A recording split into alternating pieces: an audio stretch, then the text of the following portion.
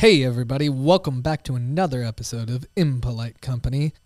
I'm your host, Scott Wingeter.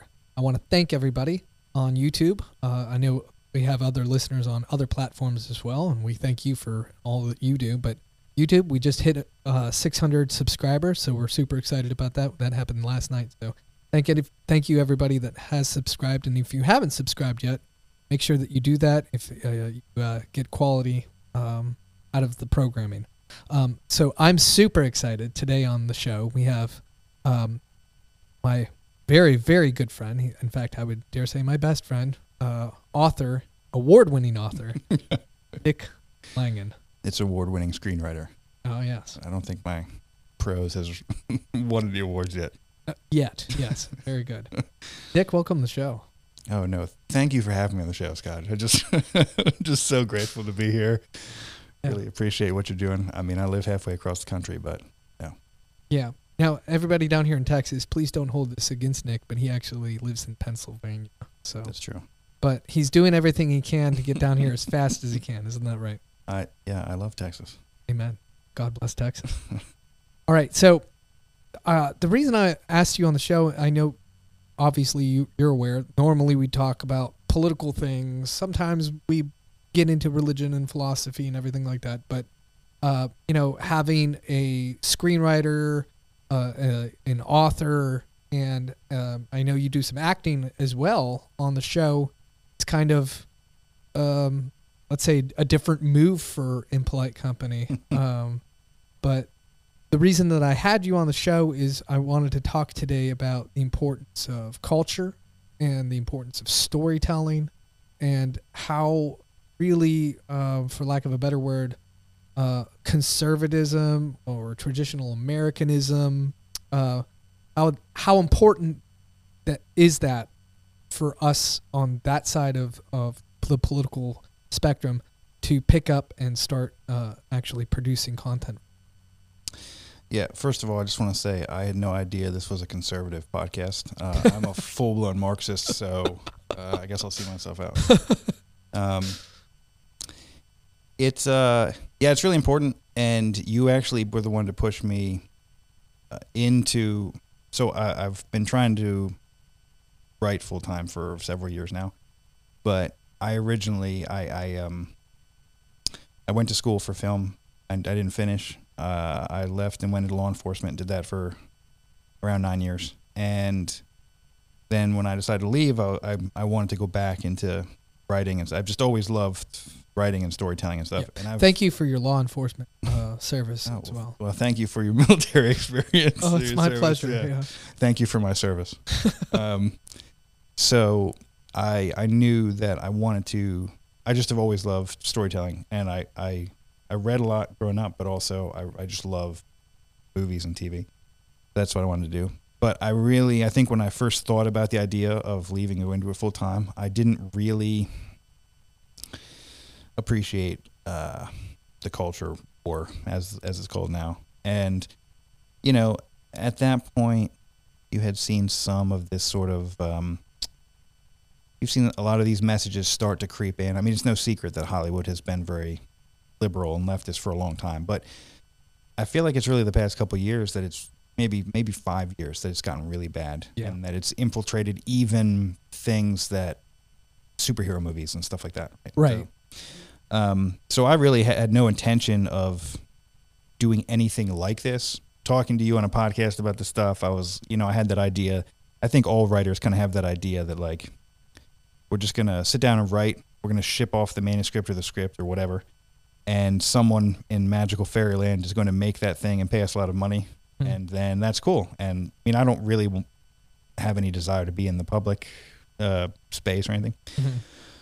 But it became very apparent following some of the stuff that's been going on with schools for the past couple of years across the nation, as far as, and not just the overt stuff that gets talked about as far as teachers proclaiming certain ideologies, but just a pull away from a lot of the classic literature, say, that, like, I mean, we're not that far apart in age, that, like, you and I would have read growing up, and a lot of the importance of of story, and sort of the stuff that it's been replaced with is just garbage on a technical level, and then you throw in the ideology that maybe I disagree with.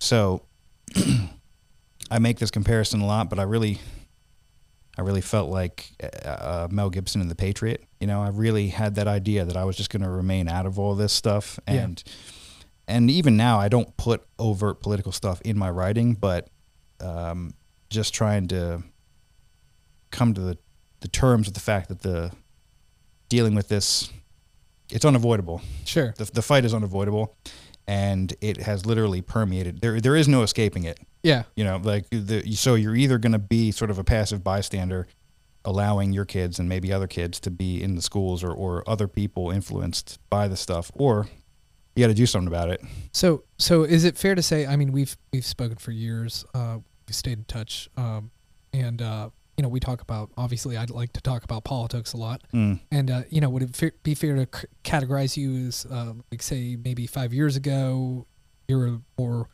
libertarian, not so, quote, conservative, like in the traditional sense? I mean, yeah, I certainly, I don't know. I'm definitely conservative. I have a lot of problems with the Republican Party on a political level, but, like, in theory, their ideals are mostly also my ideals. And I tried to stay educated even growing up, just because I always had the attitude, well, I live here, right, so I should know, you know, how's the president get elected? You know, but I always just thought, I'm going to stay out of it because I don't, you know, I'm not a politician. I don't want to be involved in that. Right. And so you are Mel Gibson then, and then you're sitting there on your farm one day, and then, you know, some British colonel comes over and tries to kill your kids. I mean, literally what happened is I have 5 children. And the oldest one came home with a book that was supposed to be some sort of, I want to say, Pacific Islander kind of based fantasy novel. That was what it was packaged as. But I'll go vague on the details. But it was given to her by somebody that made my wife and I question it. And so and then reading the back of it, I was like, what the heck is this? And then, so we read it before she did, because you got to be aware of what your children are being given. And it wasn't really overt in the sense of, it wasn't gratuitous. There wasn't a lot of, I don't know, gore or sex scenes or anything like that. Yeah. But it was just gender ideology doctrine, thinly veiled as this awfully written fantasy novel. And that, even though that's kind of a small thing, that was, I literally called you either that day or the next day, and I was like, all right, well, I'm not doing this. Like, yeah, because it showed up at my house. Yeah. Yeah, no bueno. And so tell me then, as a writer, like when you see stuff like that, and I think we've discussed this, we've even had issues, for example, with some of the, say, Christian films. You know, what happens to a story, like from an author's perspective, as a storyteller yourself, when you try to put message before story? What happens to your product? So, first of all, I discussed this on my podcast, The Beggar's Cup. Go check out The Beggar's Cup on YouTube. I have like 3 followers, but you're up to 9. Generally, I just talk about either pop culture or specific things with story. It's pretty family friendly. I don't go crazy. Not as crazy as I'm going to go on this show, obviously. And I appreciate that. Thank you. And I think the first thing that people have to realize is that, and I think that this is where the conservative movement is way behind, is that the stories that are told are influential on the development of ideals. So, not just the Bible, but you and I both read the Iliad, the Odyssey. Yes. Have you read Dante? Yes. You've read Dante. I've only read parts of Dante. You know, things like that. Just great literature is critical, even though a lot of times when you're a kid and you're reading it, you're not even understanding all that stuff. But I mean, I count Tolkien in here as well. And not even great literature, but just the stories that you read and watch and consume are going to have a great impact on you. I think that conservatives for a long time have ignored that and viewed it as sort of, it's kid stuff. Yeah, okay, maybe there's woke or, before woke was a thing, right? Maybe there's liberal messaging in this thing, but whatever. It's just a movie. Who cares if my 9-year-old watches this and whatever? There's something that I don't agree with. It's just a movie. And I think that's a foolish attitude, because for me, growing up, reading a bunch of fantasy novels, reading classic literature, watching Indiana Jones, right? Mm-hmm. Or like that stuff, whether even if you're raised in a very religious household where they're very involved and they're reading the Bible with you, which is obviously important to both of you and I. Yes. That media is still going to be equally important for a young child's development, because how can it not? Like if you're a 6-year-old kid and you're watching a movie that's engaging, the latest Pixar film, or maybe not anymore, but so I think that's the first thing to realize. This stuff is crucially important, and it reinforces or tears down, which is what is mostly being done now, important things. So then when you pile on top of that, the importance of that, the message that you put into something, if you put message before story, you're going to tank your story. It doesn't matter if the message is good. So and you see this parallel a lot between liberal propaganda in Hollywood and like the Christian movie industry.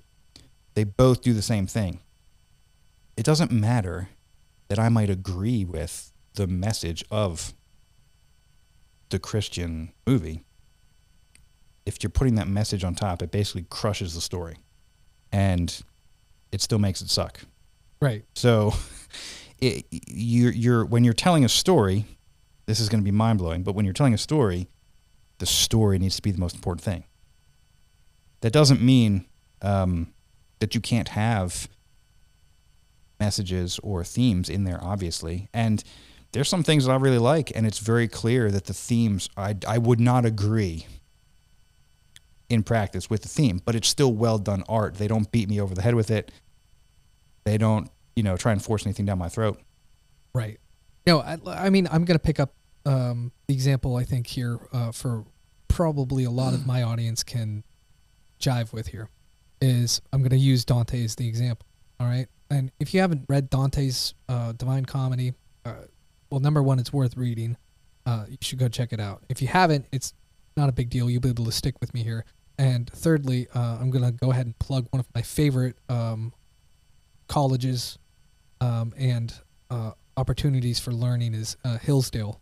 Hillsdale College has on their website, you can go to free online courses, and you can take these courses. You just have to sign up using your email.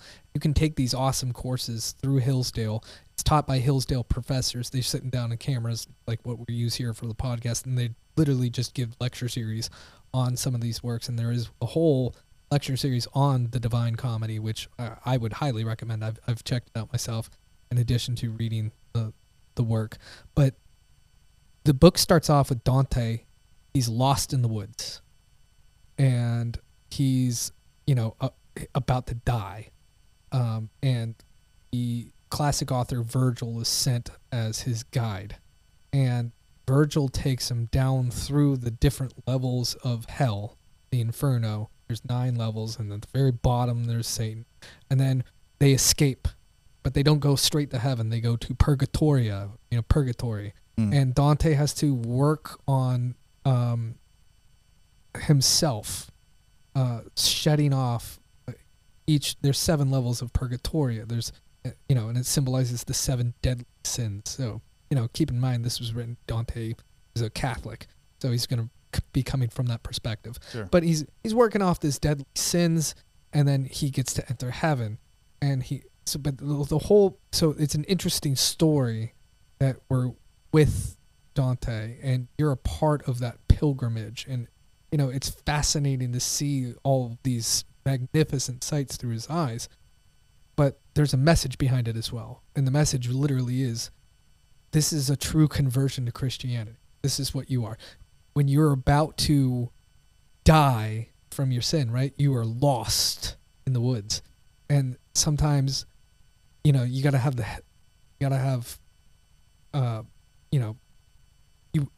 way C.S. Lewis puts it, you got to go down before you can go up, right? But it's all about his conversion experience in a real sense.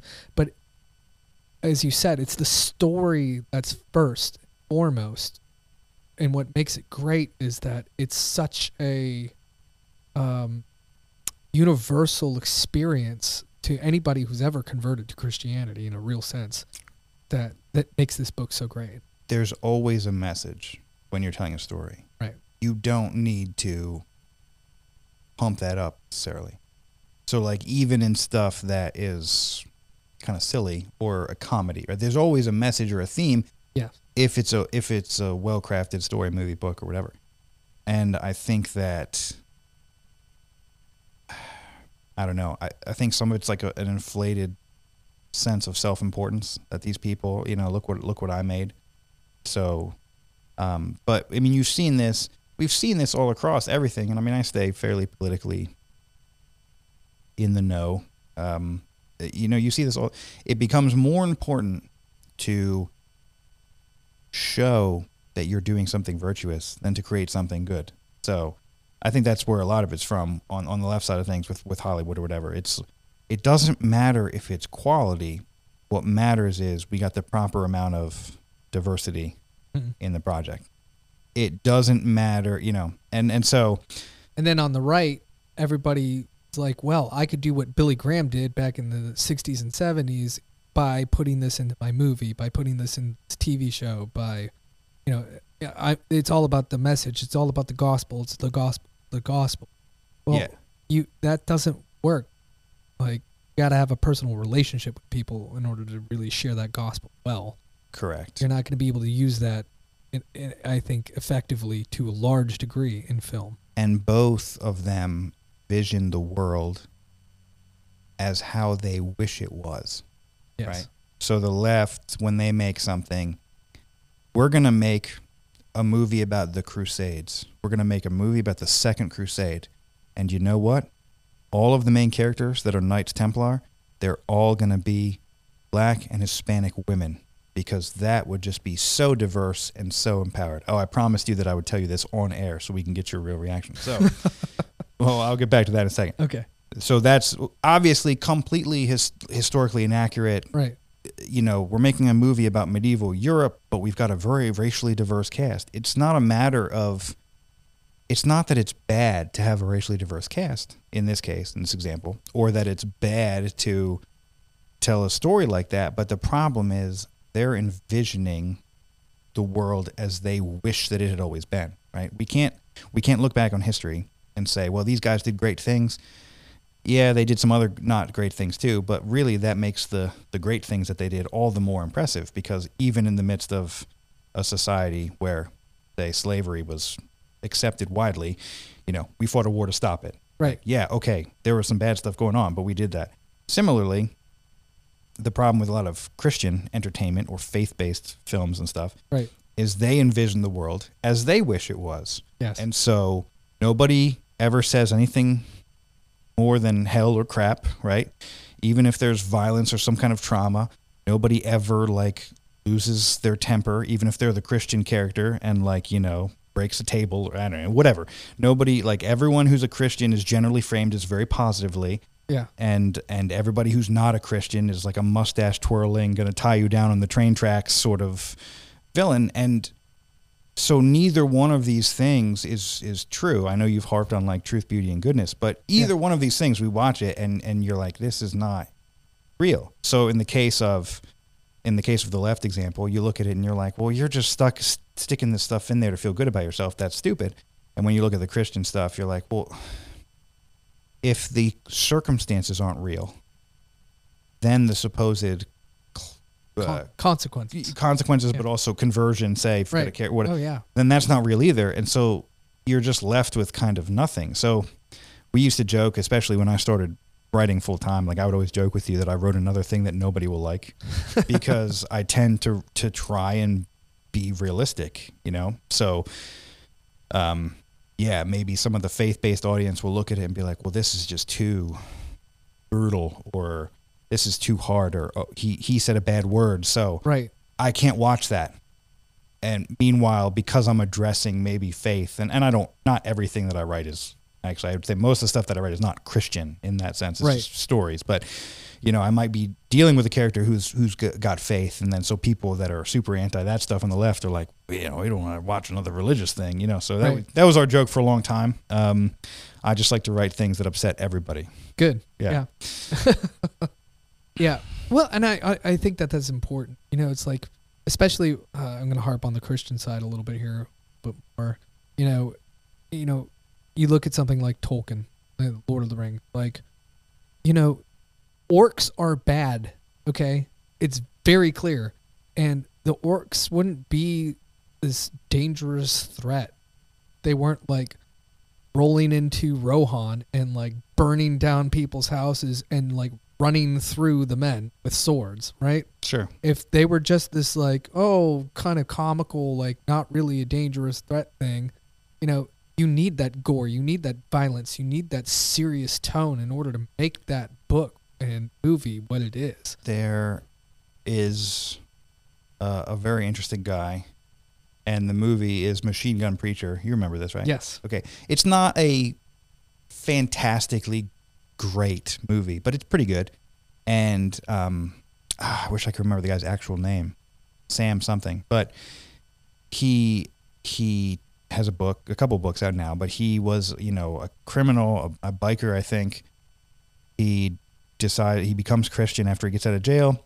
He ends up going overseas on a mission trip just to build like housing in Africa, and he ends up witnessing, I think it's a kid, getting blown up by a landmine by some of these these conflicts over there. Sure. And he is profoundly changed, and still to this day runs charities and goes over there, and he's got like an orphanage and stuff that they've built, and he's made some claims.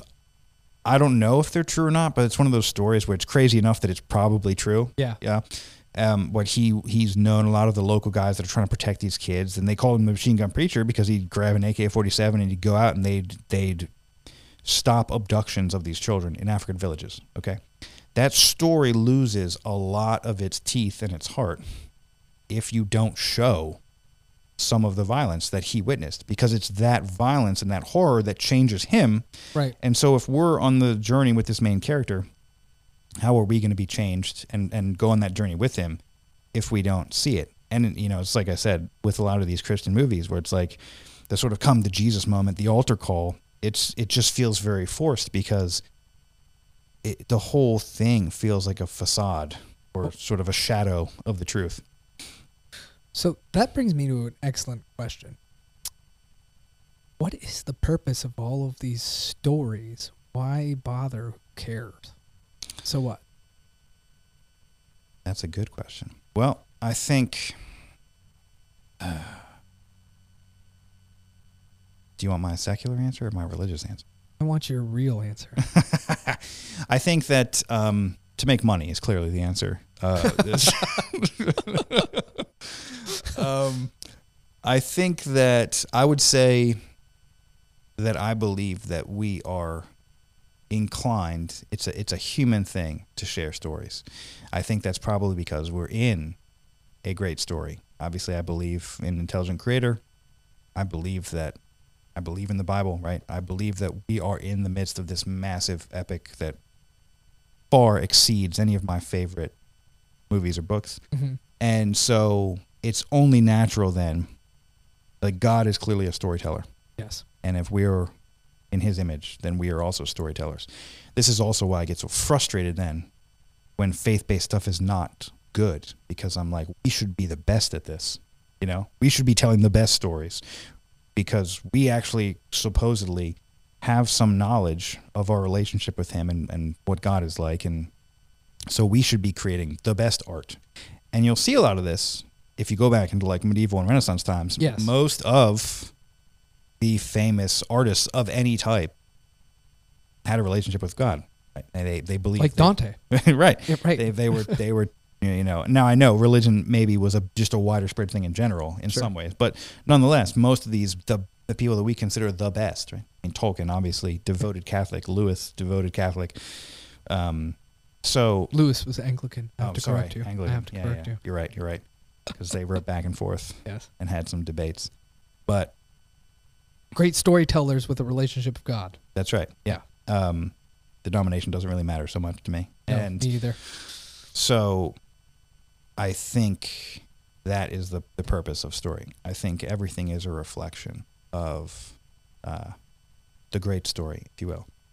And what I talked about on my podcast when I was talking about just briefly about the classics, but I know this is something that we've talked about a lot too, is, it used to be you would read all this stuff. Right. You read all of these books. I mean, like I said, I haven't read the entirety of Dante, but most other sort of classic books, The Great Gatsby, the Greek stories. I'm actually rereading about Greek mythology, but the Iliad, the Odyssey. I've never read Gilgamesh, actually. That's on my list. That was the first book ever written. Yeah. But I'd like to check read it that out. too. You used to read all of this stuff when you were in school because there was an appreciation. There's more of an appreciation, I think, for history, but also history of the story, if you will. And then when you sit down and when you're like, I'm going to be a writer, when you sit down, you have been infused, right, with all of this great stuff. There are no original ideas when it comes to storytelling. Right. Been around for so long. Like, you can come up maybe with a unique take on certain things, but there's no original ideas for story. But if you have that basis of the classics, it will influence even when you don't know it. In fact, you hope that don't really know it because things are always better, I think, when they come out naturally. So not that I'm going to give too many details, but you were the one that pointed out, we were talking about a TV show that we're working on. Yeah.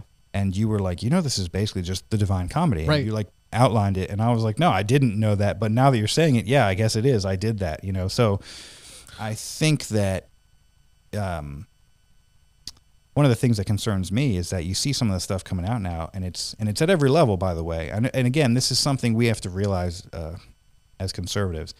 It is at every level as far as the infiltration of any sort of traditional values, ideas of heroism, right? Self-sacrifice, being special.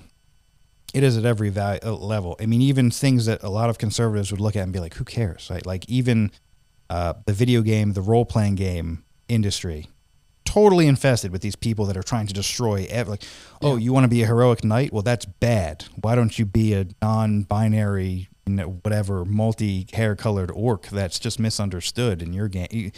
It is at every level, and it sounds ridiculous. Right. But it's there, and that stuff is actually important, I think, and adds up. Well, and that goes down to the very essence of what it means to be a leftist, what the left is trying to do. I like to call them neo-Jacobins, all right? They're literally the new Jacobins, the Jacobins being the Rousseauian philosophy, political theory from the French Revolution. We're going to tear down every institution in our society and remake it because, everything's tainted and bad. If it comes from before, if it has anything to do with the America that we all grew up with, that's bad, so it has to be destroyed. Like the Jacobins, for example, this is probably the best example. They totally destroyed the calendar that everyone else in the world uses, okay? And set up their own brand new calendar because the old one smacked of papacy. And it's just you're putting too much strain on the society. It can't handle it. That's why, the streets of Paris are running with blood, and then all of a sudden they wake up one day and Napoleon's emperor of the republic. So this is so I told you I told you I'd give this to you on air. Here we this is a perfect way to introduce this. Yes. Okay. There's a movie, I think it was just released. I will not watch it. It's called The Woman King. Okay. And it tells the story. Now, keep in mind, I'm a history buff in certain areas of history, but this is not one of them. Okay. Yeah. But it focuses on the Dahomey tribe in colonial age Africa. Okay. Who in history, and actually Matt Walsh at the Daily Wire did a hilarious segment on this. This is where and then I started looking into it. Yeah. Sweet Baby Gang for life. But the history of it is that the Dahomey tribe were ruthless. So it's a black African tribe. Yeah. Ruthlessly captured and traded slaves to Europeans. Sure. Okay. Made their whole I don't want empire, but their whole society Right. runs on the abduction and selling of other humans, of other Africans. Right. They were so wiped out in history by some of these interactions that they were forced to then recruit a lot of the women to be warriors, because obviously at this time in culture that was not a prevalent thing. They Right. didn't have, have a whole bunch of tribes of entirely women warriors. We're talking about the 1400s, 1500s AD. I think a little bit later, maybe even than that, but yes. So that's the history of it. And then they end up getting into a fight with the French. Like, things don't end up going well for the Dahomey tribe. Okay? Yeah. Eventually, Yeah. because the Europeans, obviously, we're talking superior firepower, numbers, whatever. Yeah. They have now made this movie starring Viola Davis, which is really disappointing because I actually really like her as an actress. Yeah. Where they have rewritten that history to be that this is a noble group of African warriors in this tribe.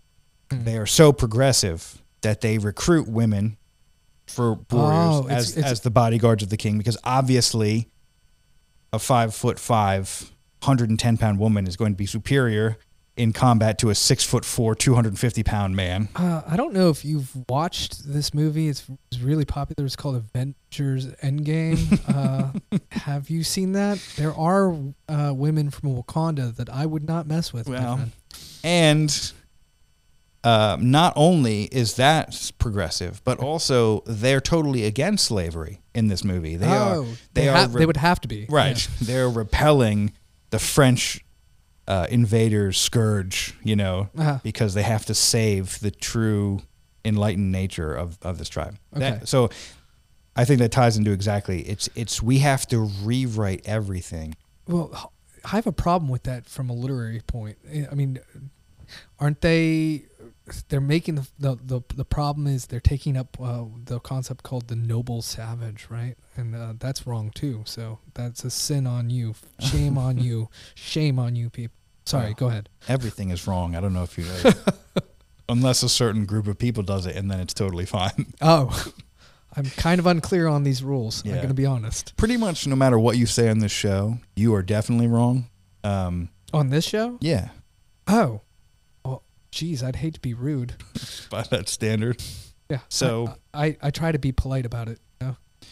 Now, I didn't know this, but, there was a time when the whole idea of color, the 90s really, colorblind casting and stuff, that was a legitimate thing. Sure. I didn't know this, but Morgan Freeman's character in Shawshank Redemption in the book is actually a redheaded Irishman. That's why he's called Red. Oh, okay. Okay. They cast Morgan Freeman. Right. No one cares.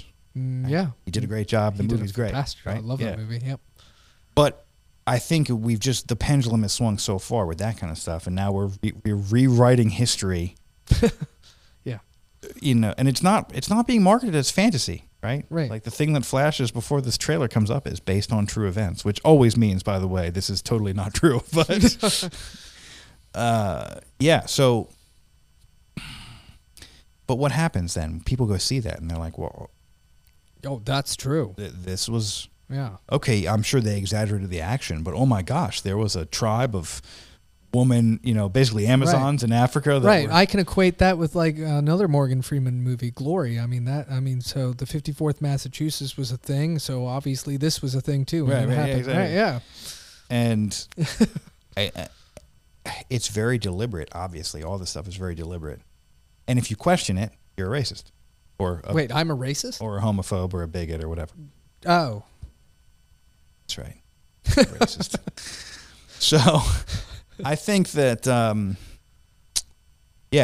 so the story and culture is important.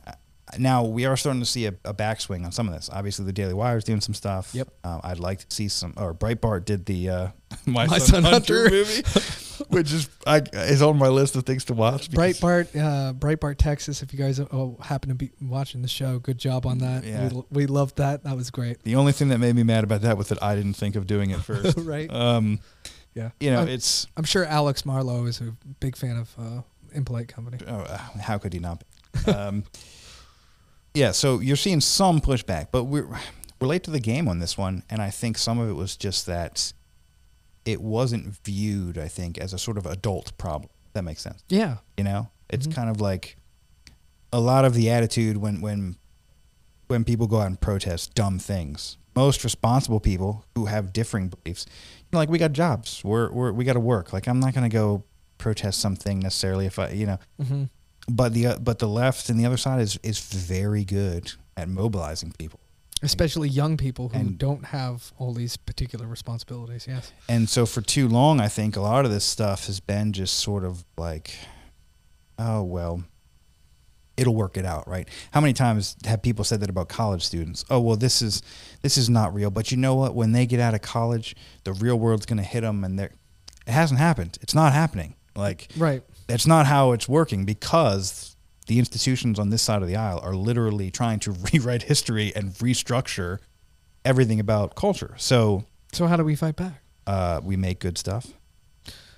What would be an example of something that you think would be really powerful, a really powerful story to tell that would fight back, something that you would like to maybe write? Well, there's a bunch of stuff. So I'll start broad and I'll get specific. I think that the Bible is, even from a secular perspective, chock full of outstanding stories. Yes. And it's great literature. Even if you just want to look at it as literature, comparing it to Greek mythology or Gilgamesh or whatever, there is a ton of stuff in there. And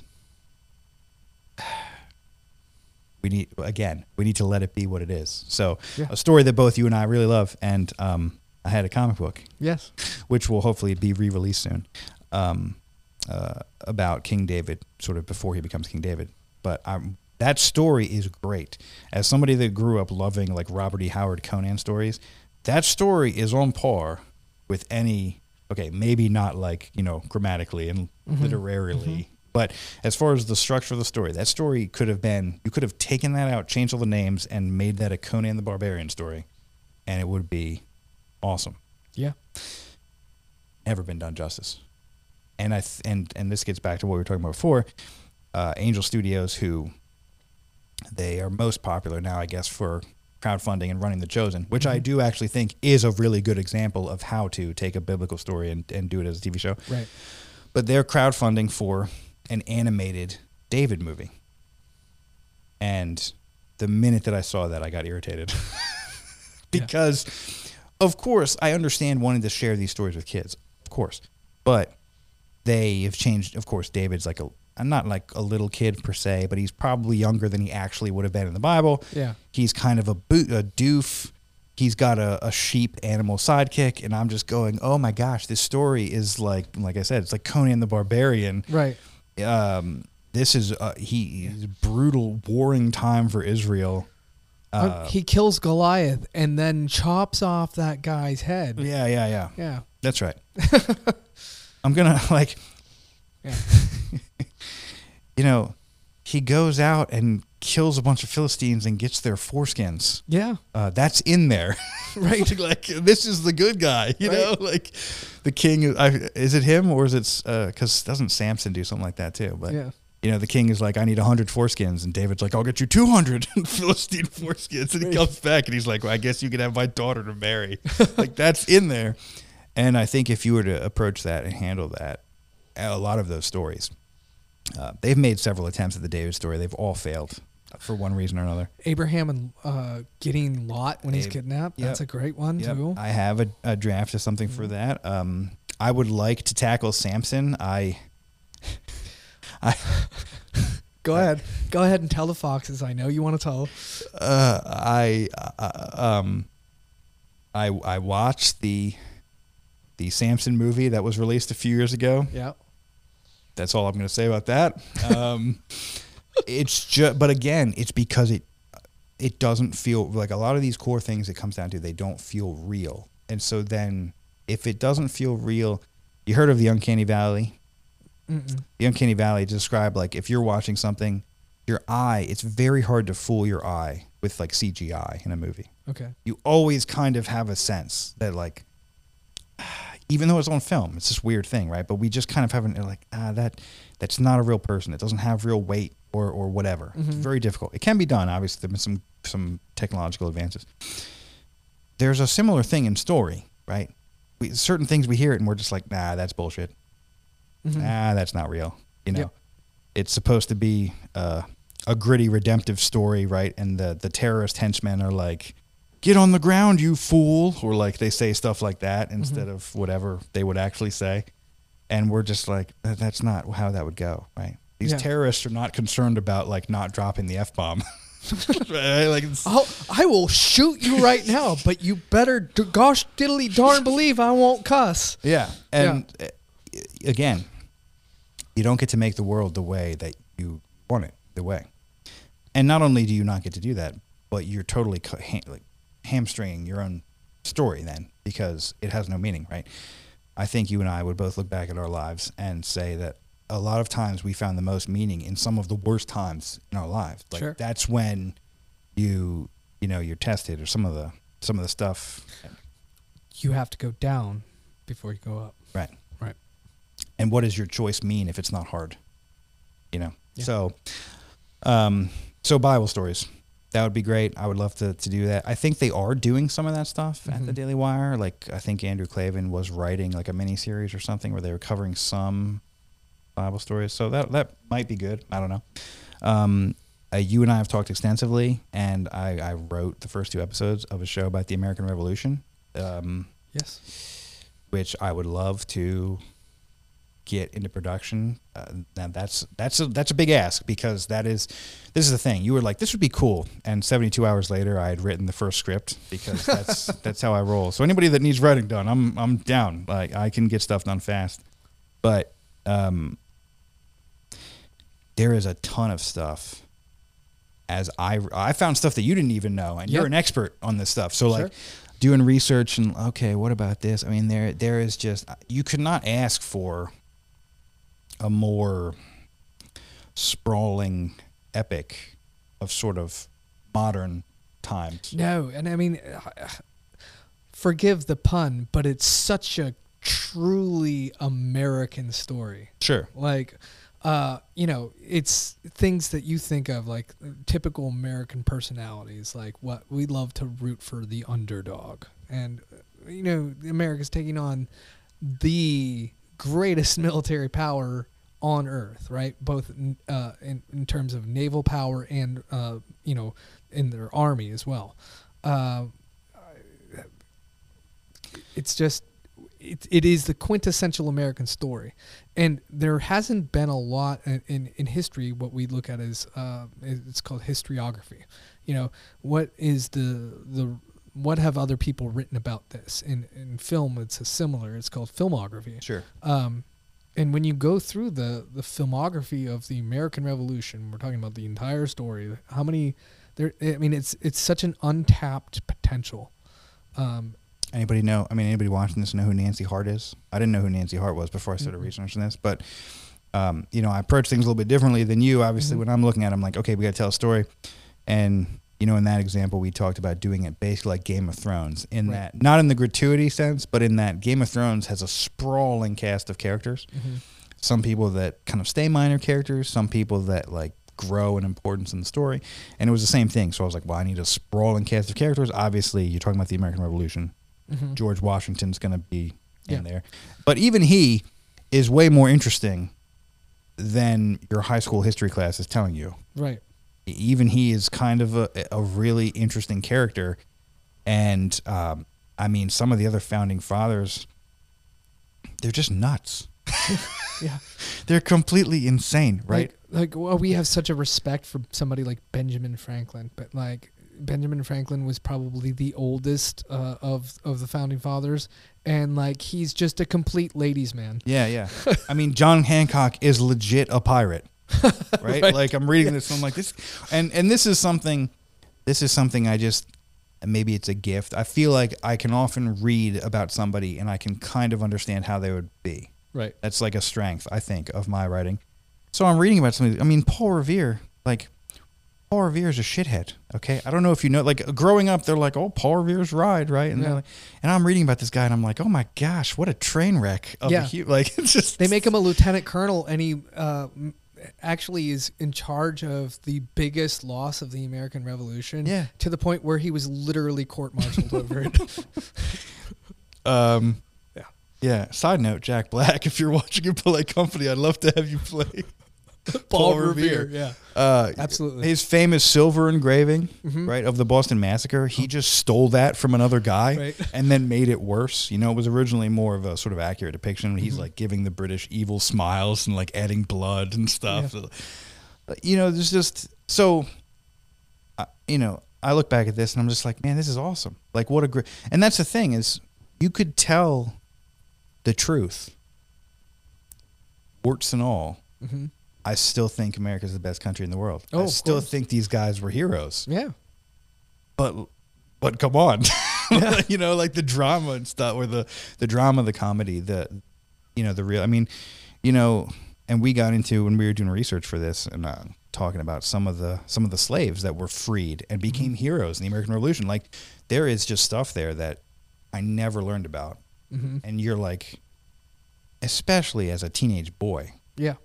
I would have thought I would have eaten this stuff up instead of being like, oh my gosh, history's boring.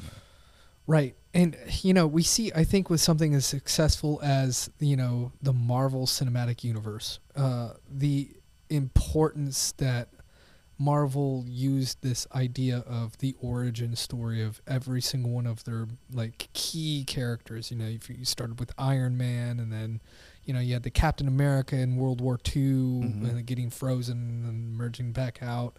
And you had the Thor movie, and I'm trying to remember the others, but you get my point. You had these independent movies where you had this origin story for each one, and then they came together in this magnificent, you know, Avengers movie, you know, and that really worked out well. And you see the importance that an origin story can play.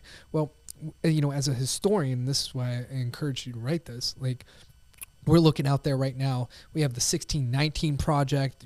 As you said, the left is trying to rewrite history, and it's not even like, you know, talking about stuff like Nancy Hart, for example. You know, where it's history that's existed, but we're bringing it back to light and everything like that. That's good. You know, no, that's not what they're doing at all. They're trying to totally rewrite history to the point where it isn't true. Right, yeah. It's false. And I think the origin story is a very powerful tool here to fight against that. And that's what I think this project is it's America's origin story. If as we talked about at the beginning of the episode, if we've gotten rid of all the important classic literature and you don't know, then this kid doesn't know who they are, right? Because everything that they're being fed is garbage. You're not being given quality films or books. And then on a macro level, what do we know as, like, of ourselves as a country? And what does that mean for us? Because have you ever, I mean, I know you're not on social media a lot, and I'm really only on there to do writing stuff and communicate with people about that. But there's this guy that he puts up these TikTok videos, and they're hilarious, but they're also just terrifying, because he will just, like, go to Times Square and he'll just ask people very basic questions, generally about America, right? Yeah. Just stop random people and just be like, how many states are there in the U.S.? 56. Yeah, right. I mean, but seriously, right? Like, who was the first president? You know, like, I mean, again, I'm not nearly as learned as you are in a lot of, like, the details, especially of American history, but, like, you know. You got the basics down. Yeah. What's what's the capital of the United States? I mean, there's stuff that these people, you know, they just don't know. And I think that it is important that they know. But then I think that the entertainment industry comes in, because whether you like it or not, it's much easier. It's much people to get people invested in something that's entertainment. You know, if I say to somebody, hey, I'm going to show you, like, an epic 2-hour movie, it's going to be awesome. Or I'm like, or you can sit and look at this college lecture. You or I might be at the point where we're like, oh, I want to watch the college lecture. I'm curious what this guy has to say, right? Sure. But it's like exercising, you know? You don't just start by going into the gym and deadlifting 1,000 pounds. You have to, like, learn the form first, right, and then gradually, slowly build up. Or running long distance, you know? You just go out and run a marathon the first day and then you can't walk. Like, this stuff is no different. It is much easier to get people to come to the to the theater, the table, whatever, with something that they're going to enjoy. And that's just, I mean, that's part of human nature that I think, do I wish that everyone just did the right thing or wasn't interested in the right stuff just because it was the right thing? Yeah, of course I do. But again, I don't get to make the world exactly in the way that I want it. See, so yeah, I think something like that. So the Bible story is that. I mean, I got a couple other things. Robert Smalls from the Civil War, who is I mean, like probably the greatest story of the Civil War that I found. And for anybody that doesn't know, look up Robert Smalls in the Civil War. It's crazy. He was a slave in the South, obviously, who had some marine skills, piloting a boat. So he got pressed into service with a group of other slaves, and he was basically the pilot of this boat. But of course, the Confederates wouldn't let an African slave, or an African American slave, be the pilot. So but he did everything for them, and they would drop mines along the southern coast, and he built up a good relationship with them. And then one night ends up, when they put into port, he built up enough of a rapport with the Confederate officers that they leave him and the other slaves on the ship, and they could have family or conjugal visits when they were home with their wives and their families and stuff. And so they got all their families together and they bounced and they booked it. And they stole the code book so they could pass, because they had to pass by a lot of these Confederate forts and give the proper hand signals. So he literally disguised himself. He took like the captain's hat and coat and put it on so he looked. And some accounts, although we don't have a lot of information about certain details, because as it turns out, the Confederates weren't really keen on the fact that they didn't write that? They didn't really they didn't like that they were bamboozled, so but this guy rescues all these slaves. They get by, they don't get blown out of the water. They don't get they by the hand of God, they don't get blown out of the water by the Union when they approach the blockade, right? Right. And he pretty much immediately surrenders the ship to the Union, and then is like, all right, I'm going to fight for you guys now. Becomes a pilot. They appoint him. He engages in cleaning up a lot of the mines that he planted, right? Because he knows where they all are, right? And engages in a couple military engagements, and then after the war becomes like a successful businessman, and I think one of the first black Congress people, if I'm correct. Yeah. And so, and what political party was he? He was a Democrat. No, he was a Republican. What? Are you sure? That doesn't sound right. I thought Republicans were racist. Yeah, well. Oh, but that's my mistake. I read this, and you know what it is? Somebody put some stupid thing on Facebook, and they're like, I've seen 100 superhero movies, but no movies about Robert Smalls. And I just happened to be like not doing anything, and I was like, who's Robert Smalls? Right? So I look it up, and I'm like, holy shit! Like what? Why has no one made this movie? Yeah. What a great film. I mean, and so then I sat down and wrote a TV show about it. And you sent it in to somebody from one of the major networks or whatever, and they got back to you. And what did they say? And this blows my mind. This is the entertainment industry. They said, what was that one? They were like, this is really good. There's a lot of potential here. It's an incredible story. I'm not really sure what tone you're going for, though, so we're going to pass on this project. And I was like, this is fantastic. This meets everybody's expectations. Like, conservatives will love it. The people on the left will love it. Like, it answers everything. No one on earth is going to have a problem with this story except for David Duke, but screw that guy. Yeah. But yeah, we're not sure about the tone, so we're going to pass. Okay. Great idea though. I was like, all right.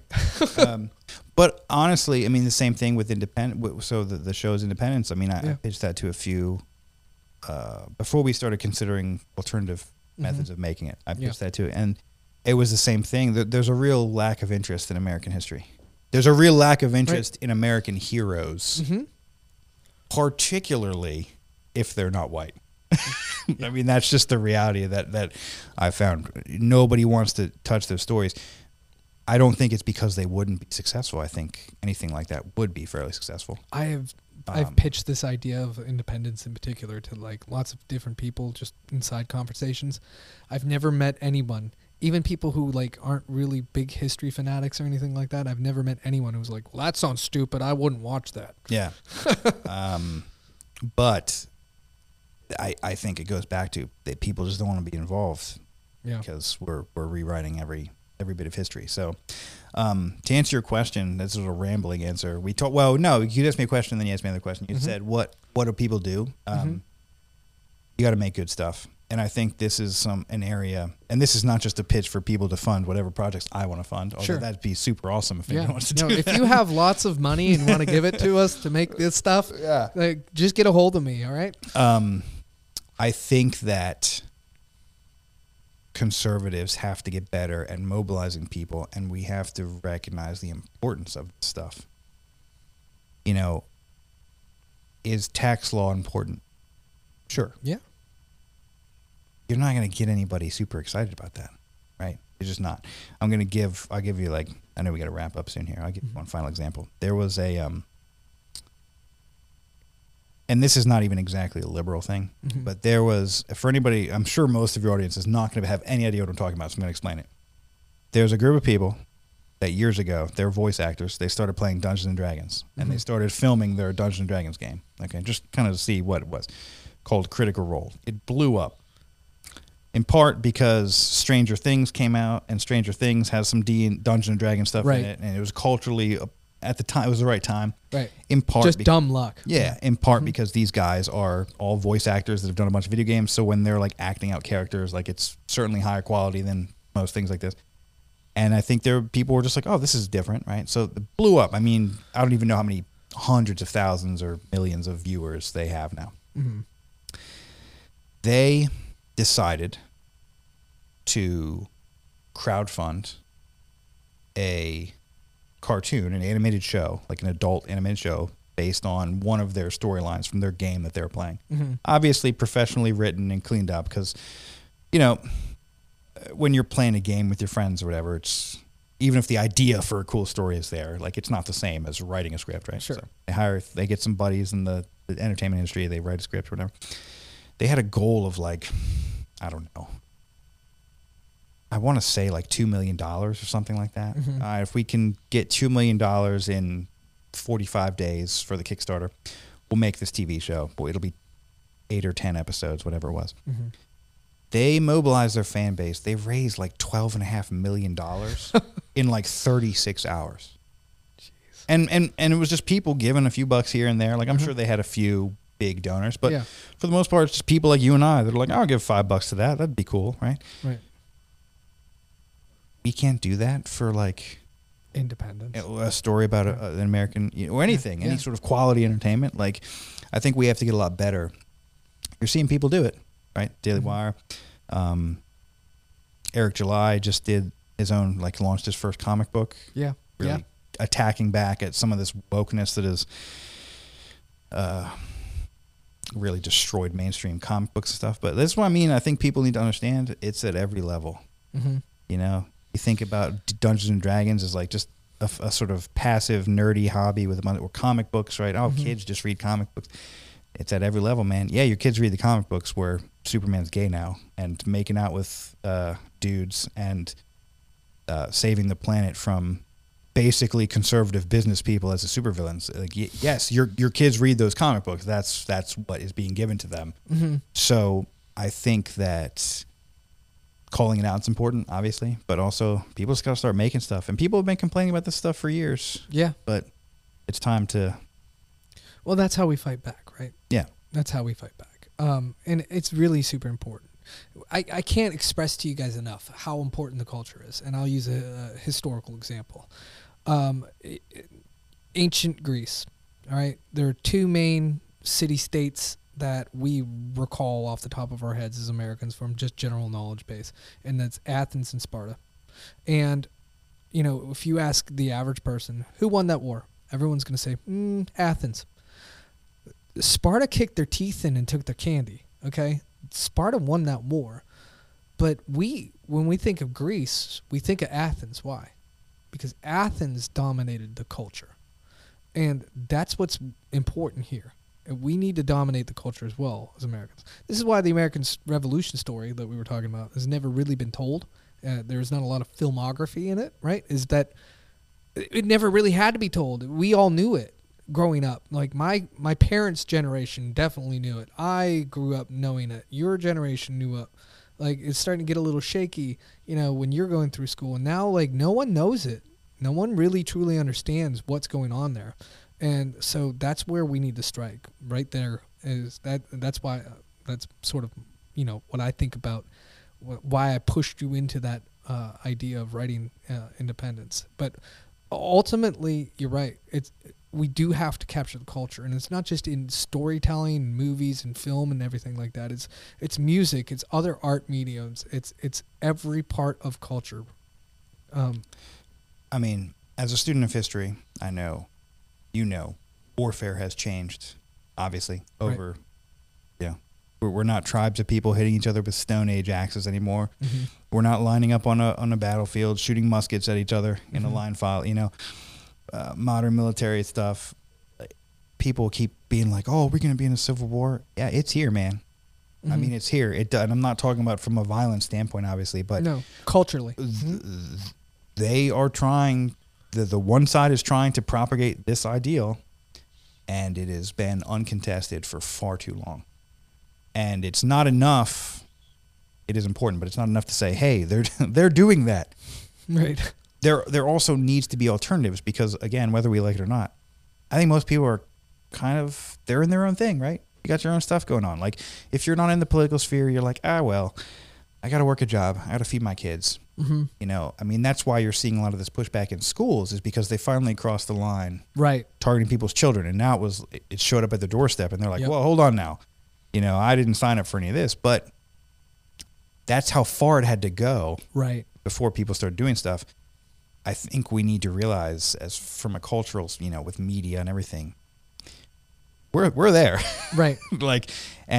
Saying, hey, we should, somebody should do something about this. Like, well, that's good, but you have to do something about it. Right. I would argue that there is a moral obligation to get involved in this thing if you care about this country, because the only way that this is going to self-correct is if there's legitimate competition. Yep. If there's nobody to unseat Disney, then Disney's just going to keep doing what Disney does. Again, people are like, oh, well, at some point the market will correct. Not if there's no viable alternatives. Right. There needs to be, and I know it's going to take some time, right? Sure. It's not like we could just go out tomorrow and make our own version of Disney. Yeah, we're taking you down, Pixar. That's right. But if there is legitimate competition, they will change. Right. They will have to. They will have to. They don't have to change right now. Right.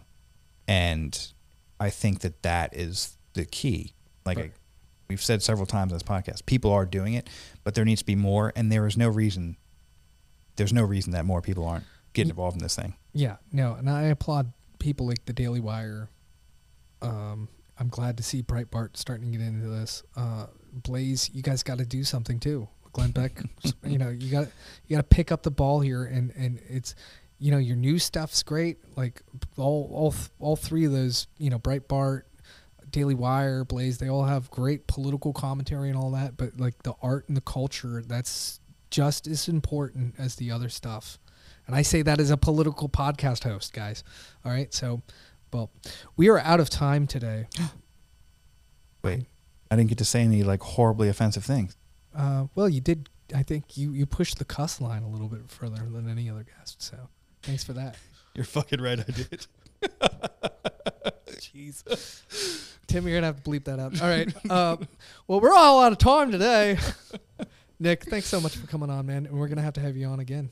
Yeah, stay tuned. We've got some cool stuff. And check out Nick's podcast, The Beggars Cup. It's chock full of, it's not just D&D nerd stuff, even though he has some of that stuff in there, but he does talk about culture a lot on there. And, he just started it and it's a growing podcast, but, go over to The Beggars Cup, hit that like button, hit that subscribe button. Let's give some attention to this person who's obviously a deep thinker as well and cares just as much about the political stuff as he does the cultural. Yeah, if you're interested, we talk about pop culture stuff, but I also like to talk a lot about like breaking down what makes something quality. I try to keep everything in layman's terms though, because I know, I'm not a literary guy myself. So. Right.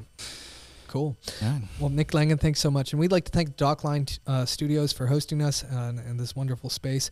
The Dockline has everything that you need for your business, whether it's search engine optimization or building a website or advertising in print or traditional media. Give the Dockline a call or find them on Facebook, or you can just look at them at thedockline.com and they will hook you up. All right. Thanks again for tuning in, guys. Thanks again for subscribing. Over 600 subscribers. Let's keep the success going. If you haven't, hit that like or subscribe button down there. Make sure you do so. And we'll see you next time on the next episode of Impolite Company. Thanks. Thanks for listening to Impolite Company, presented by The Dockline. If you like what you heard, be sure to rate our podcast and leave a 5-star review for us.